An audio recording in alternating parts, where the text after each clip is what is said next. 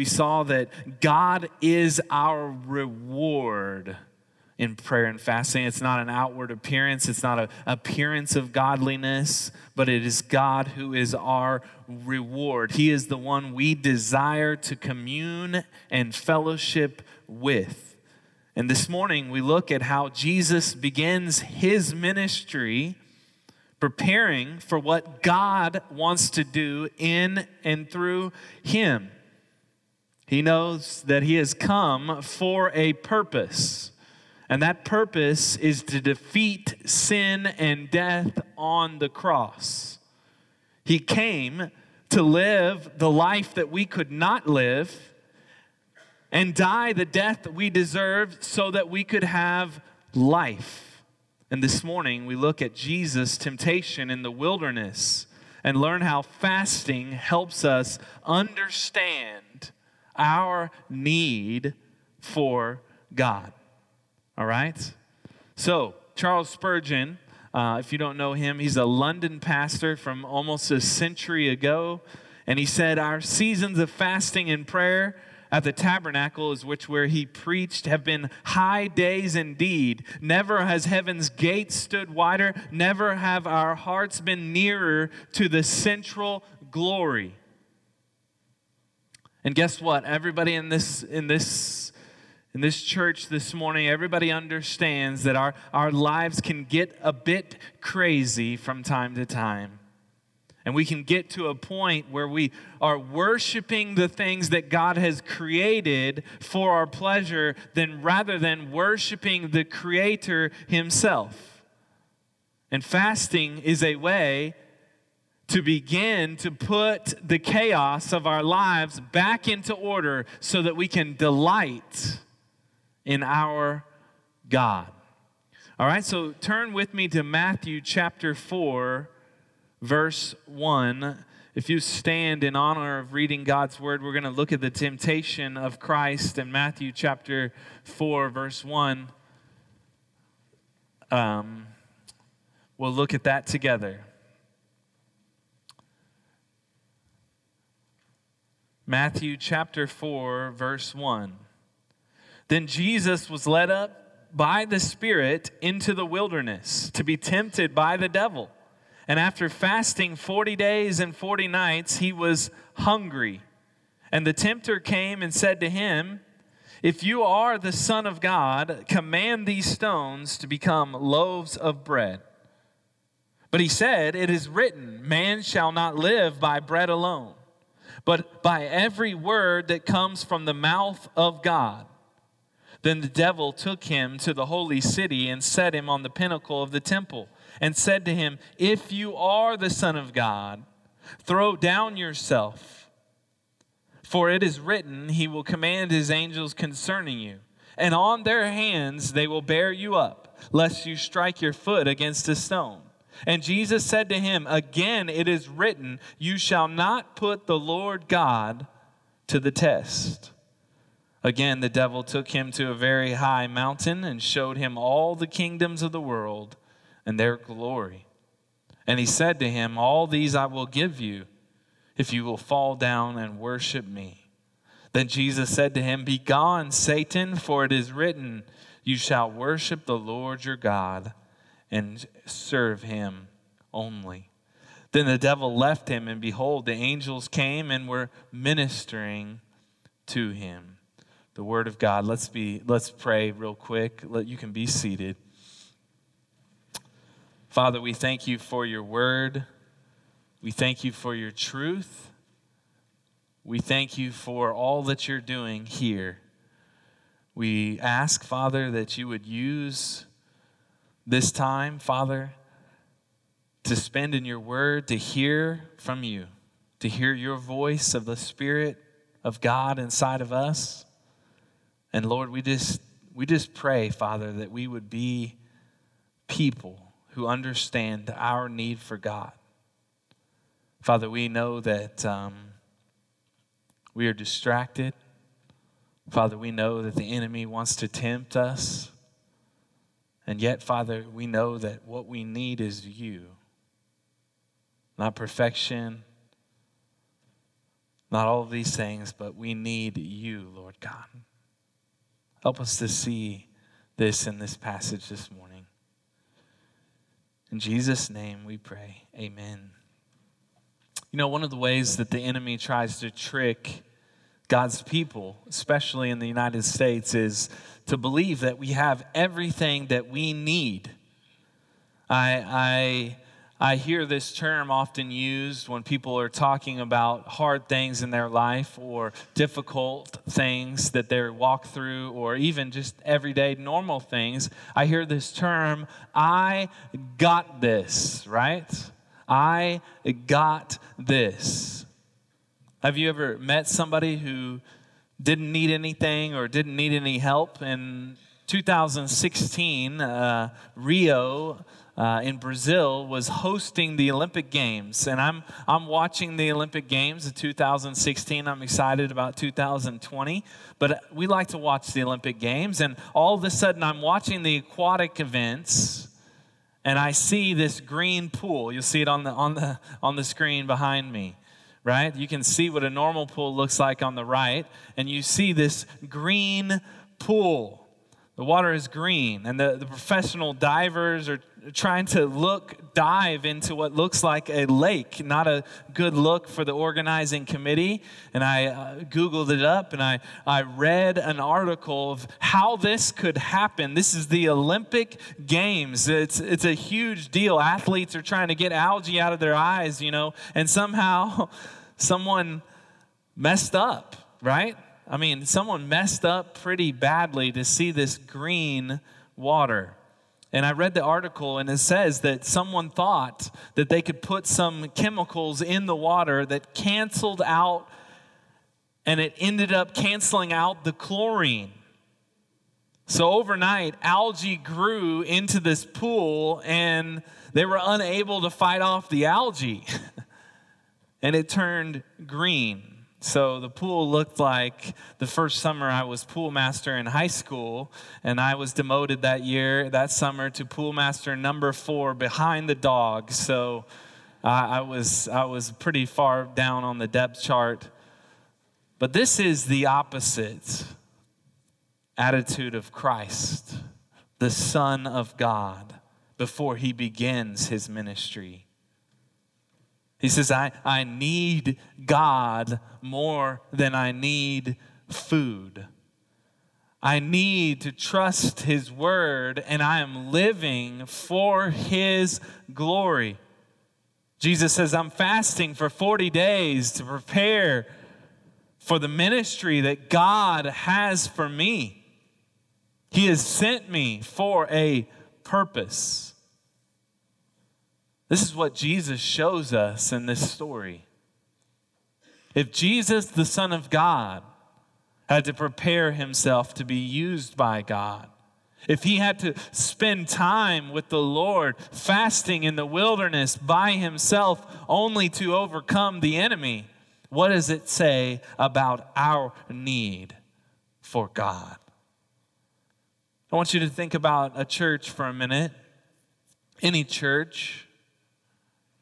What are the first things that people think about or ask about if they're wanting to come to a church or they're in need of a church? What do you need in a church? Does church have people? Does it have community? Do my friends go there, right? Does the church have pastors? Do the pastors care about the people? Do they have good teaching? Does the church have a building? Is the building cool?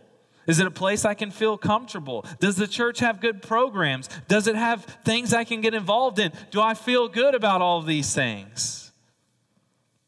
And pretty soon, any church is pouring everything they have into these things, going, this is a great place. And why wouldn't people want to come here saying, we got this? Only to see the algae begin to grow overnight in the hearts of people within that church. So I got to ask this question this morning, church, do we need God? Is that all that we need? Do we delight in the goodness of our God? And do we enjoy the blessings in which He gives to us because He loves us? You see, we got this, then turns into God's got this.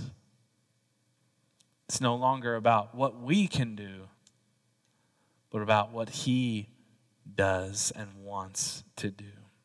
You see, fasting helps us to reset our minds to a point that we understand our need for God.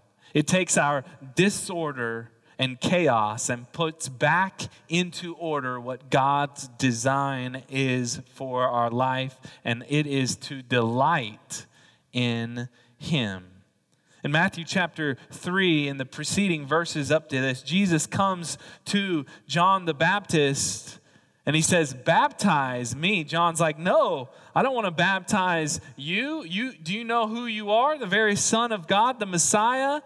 Not because Jesus needed repentance, but to fulfill all righteousness.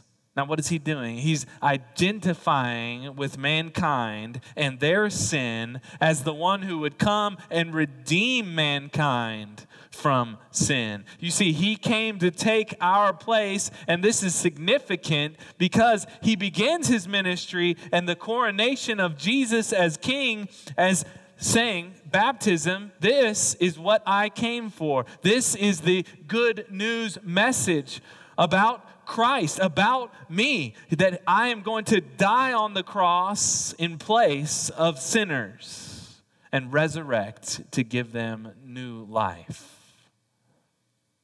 You see, Jesus is identifying with us, not because He needed repentance, but because He knew that we needed repentance and faith in Him. And in verse 16 and 17, and when of chapter 3, Matthew chapter 3, and the preceding verses of chapter 4, in Matthew 3:16, and when Jesus was baptized, immediately He went up from the water, and behold, the heavens were opened to Him, and He saw the Spirit of God descending like a dove and coming to rest on Him. And behold, a voice from heaven said, "This is my beloved Son, with whom I am well pleased." This shows the triune God, the Father, the Son, and the Spirit, that He's in perfect relationship with the Father, the Son, and the Spirit. We actually talked about this last week. This is actually why we are baptized into the name of the Father, the Son, and the Spirit, because we are now children of God. We are baptized into this love in which we were created for. This perfect love. Now, this is where we were in the Garden of Eden. We were in perfect love with God in the garden. Until Satan comes and he tempts Adam and Eve. Verse 1, then Jesus was led up by the Spirit into the wilderness to be tempted by the devil. Wednesday night, we talked about the temptation in the Garden of Eden with the serpent of Adam and Eve.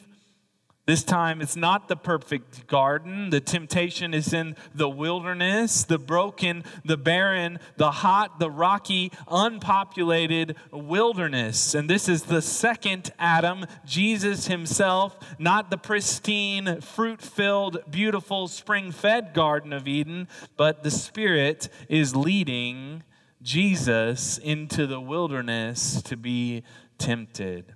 Now, we have to ask ourselves this question, why? Why would the Spirit lead Jesus into the wilderness to be tempted? James 1:13 says this, "Let no one say when he is tempted, I am being tempted by God. For God cannot be tempted with evil, and He Himself tempts no one. But each person is tempted when he is lured and enticed by his own desire." Yet God often uses Satan's tempting to do evil as His own means for testing for good. In this case, Satan wanted to do, in leading the Son, he wants to lead the Son into sin and disobedience. The Father uses to demonstrate Christ's holiness and worthiness. Sound familiar? Count it all joy, my brothers, when you meet trials of various kinds. For you know that the testing of your faith produces steadfastness, and let steadfastness have its full effect, that you may be perfect and complete, lacking in nothing. James chapter 1, verses 2 through 4. You see, God is using testing, even sometimes in our own lives, for His glory to be shown. Praise God that Christ has overcome the temptations of evil. And now we are given the Holy Spirit, the same Spirit in which Jesus has here to overcome the temptations in our life. Verse 2, and after fasting 40 days and 40 nights, he was hungry. Maybe that's a bit simplistic, right? After fasting 40 days and 40 nights, he was hungry. Did we need that commentary there? Thank you, Matthew, for that commentary. He was hungry after not eating for 40 days. I don't know about you, but for one meal, I'm hungry. He is feeling the temptation. Hebrews 4:15, for we do not have a high priest who is unable to sympathize with our weaknesses, but one who in every respect has been tempted as we are, yet without sin. Verse 3, and the tempter came to him and said to him, if you are the Son of God, command these stones to become loaves of bread. But he said, it is written, man shall not live by bread alone, but every word that comes from the very mouth of God. When Jesus is tempted in the wilderness, the enemy thinks that he is actually the weakest, and yet Jesus is actually the strongest. And why is that? Well, because he spent 40 days in prayer and fasting, communing with the Father. He was prepared for the temptations of the enemy by communing with the Father, spending time with the Lord. You see, the path to the cross begins at temptation, where Jesus fasts for 40 days. He knew the only way he could endure the cross was to love God, and that he would be willing to give up his life. Fasting was a proving ground that he had that kind of resolve. You see, he somehow, and the reason why the Spirit of God descends on him is somehow he rejects his deity here, and he relies upon the Spirit of God and his full humanity to be able to overcome Satan himself. This is why we've asked and invited the people of God here at this church to fast during these 30 days of prayer. If Jesus shows us that he needed to fast to be prepared for what God wanted to do in and through him, how much greater is it for God's people? How much more do we need to fast?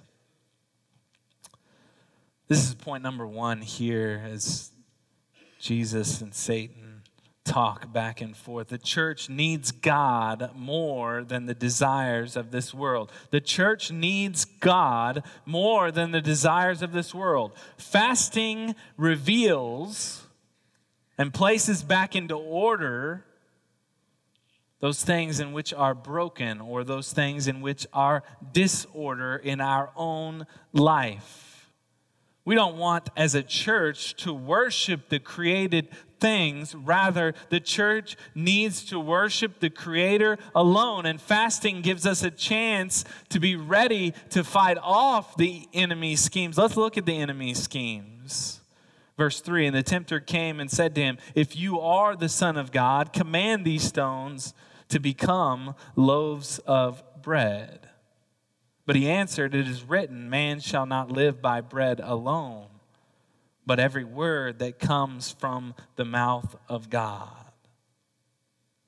Now, Satan tries to put in our minds what God has placed as periods or truths. Satan tries to question those things from the Word of God. And the question here that Satan is trying to ask or put in the mind of Christ is this: does God really know what is best for me? Jesus is hungry. He knows that he needs food. He knows that a little roll of bread won't hurt him, right? Satan even recognizes that he has the power to turn the stone into bread.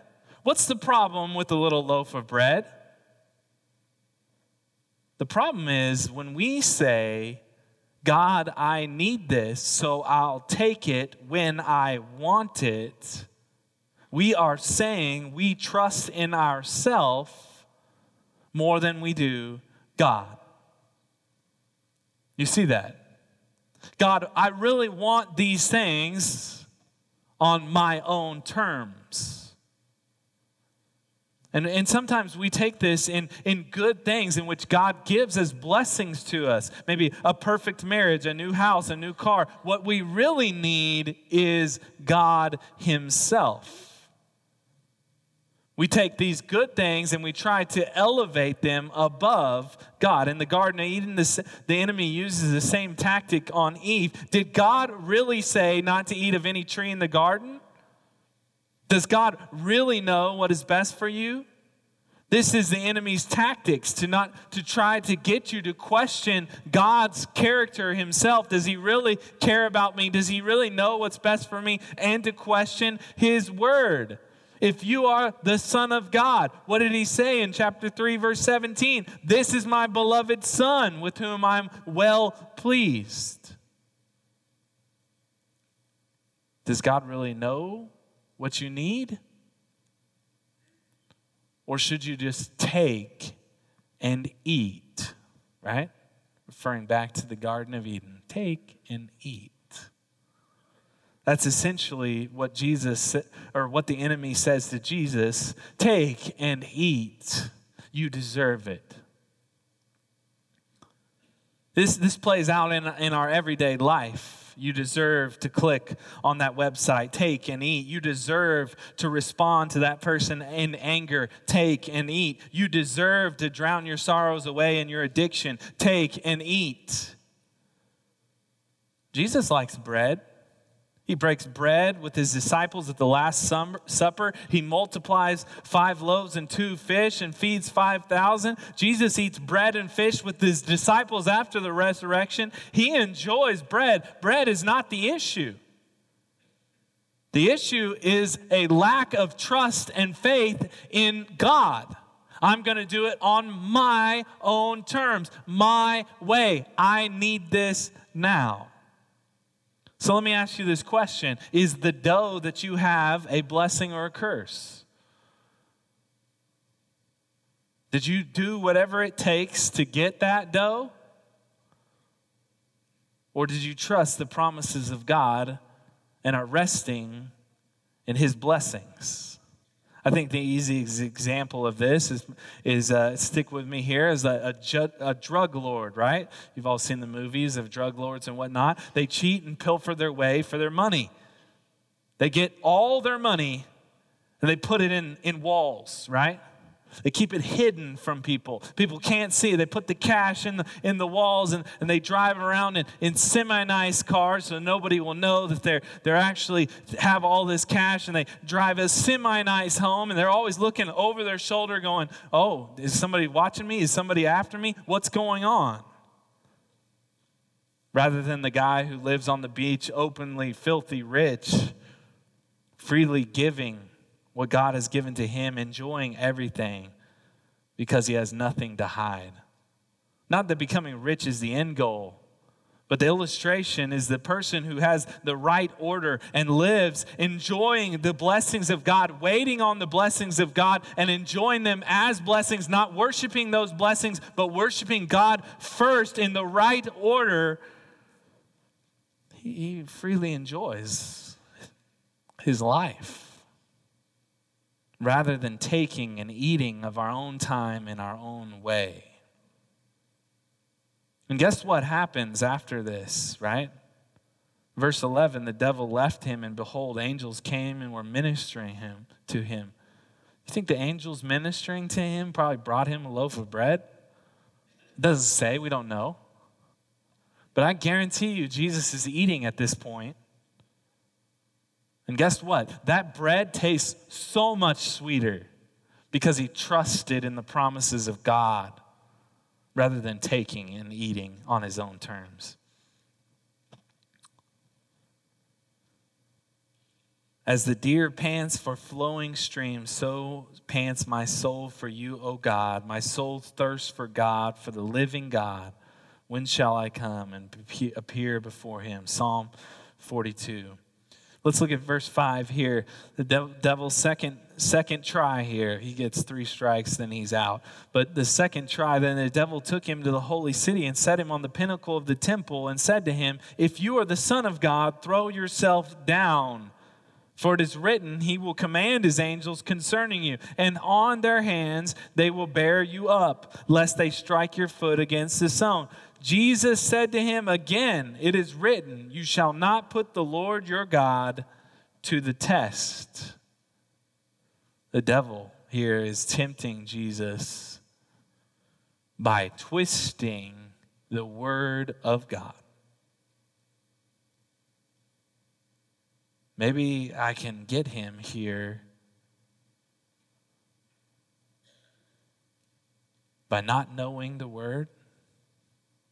Maybe I can get him here by twisting and justifying in his own mind what he wants to do. This is our second point this morning. The church trusts God's word. The church trusts God's word. The church trusts this word as the inherent word of God, infallible word of God, what it is. And Satan's question here that he's asking,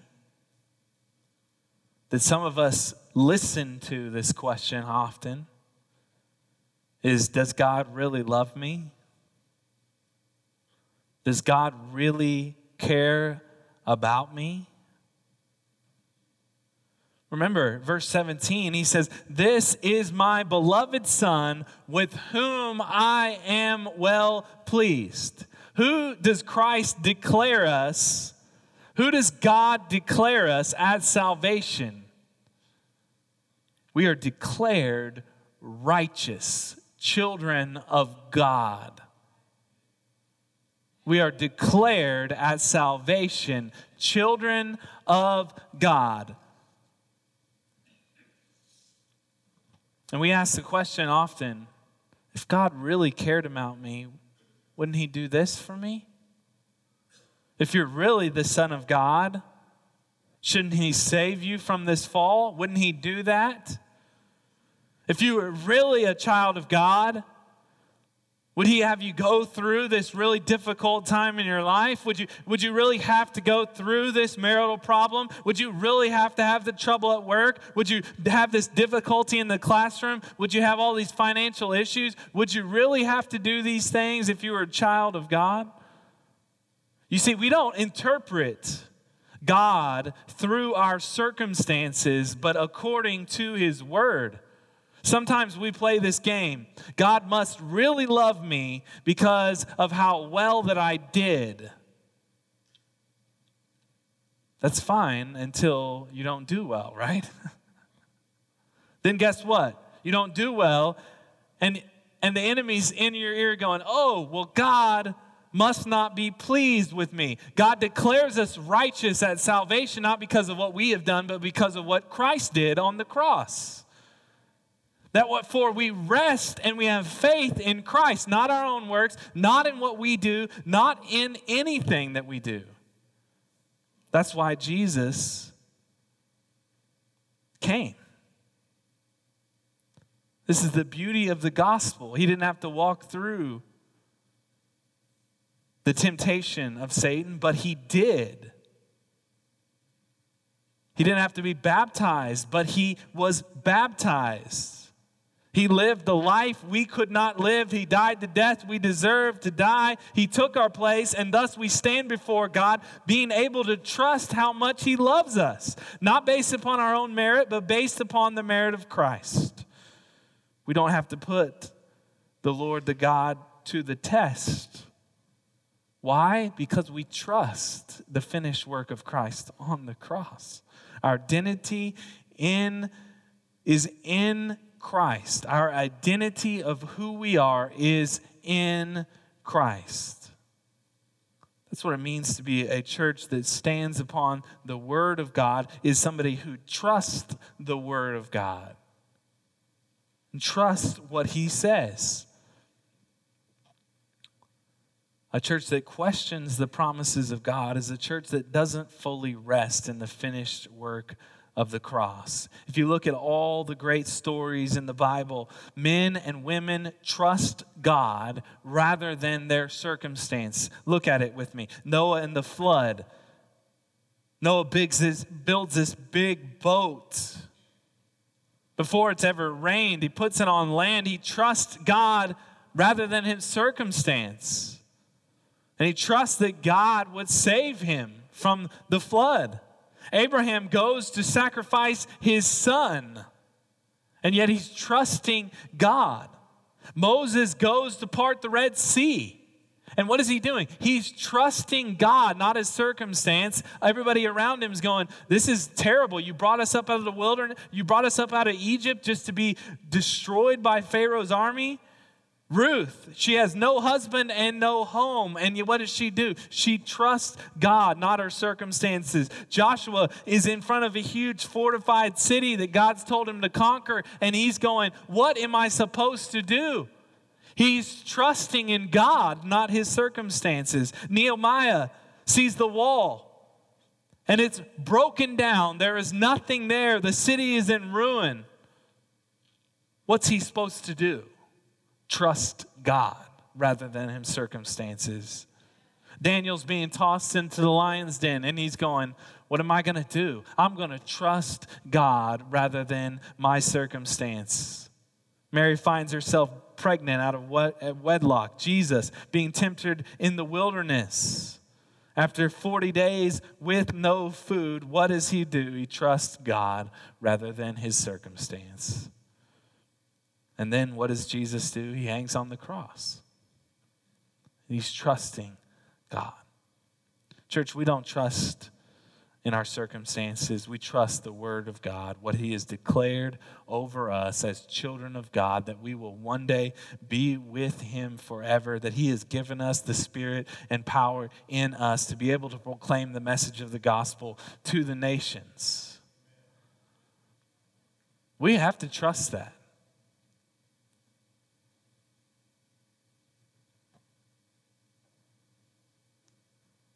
Verse 8. Again, the devil took him to the very high mountain and showed him all the kingdoms of the world and their glory. And he said to him, all these I will give you, if you will fall down and worship me. Then Jesus said to him, begone, Satan. For it is written, you shall worship the Lord your God and serve him only. And him only shall you serve. Then the devil left him, and behold, angels came and were ministering to him. Now, this last point is this. The church brings glory to God alone. The church brings glory to God alone. The Satan tempts him with the lust of the flesh. Take and eat. You need it now. He tempts him with the lust of the eyes. I can't trust what God has said. My eyes are telling me something other than what the Word of God is telling me. And the boastful pride of life. I can be like God. I can do better than him. I am going to take what is mine.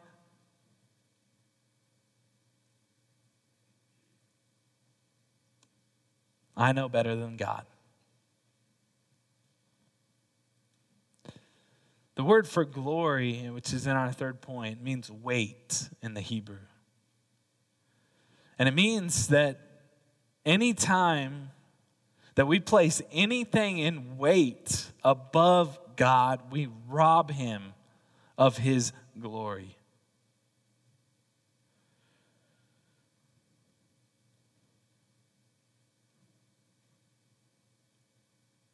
Anything. Not just the worship of Satan, which he says, bow down and worship me, but the worship of anything. The worship of self, the worship of money, the worship of our children, the worship of our marriage, our spouse, the worship of our things, the worship of our teams, the worship of our entertainment, the worship of food, the worship of any idol that we place in a weight above the Lord, we rob him of his glory. And here's where we land as a church.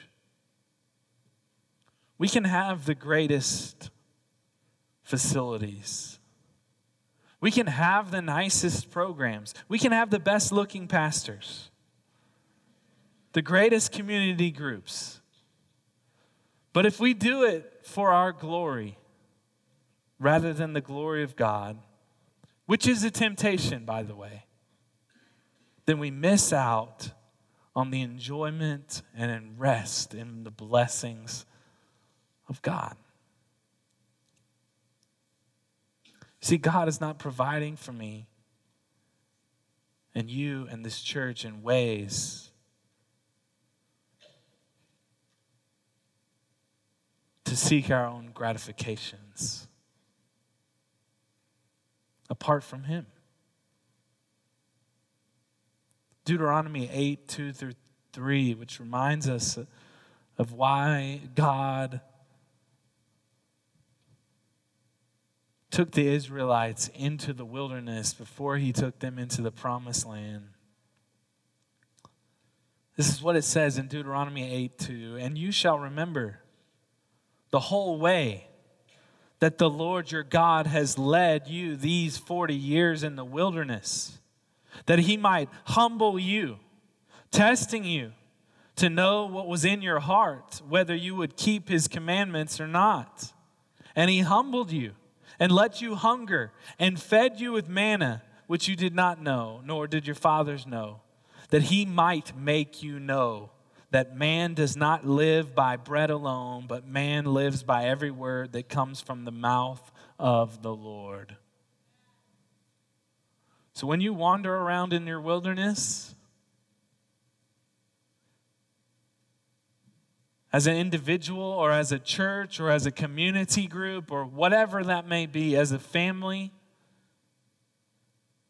know that maybe God is taking you into that wilderness so that you may know that you don't live by bread alone, but live and you need God himself. You see, there's two different ways to look at life.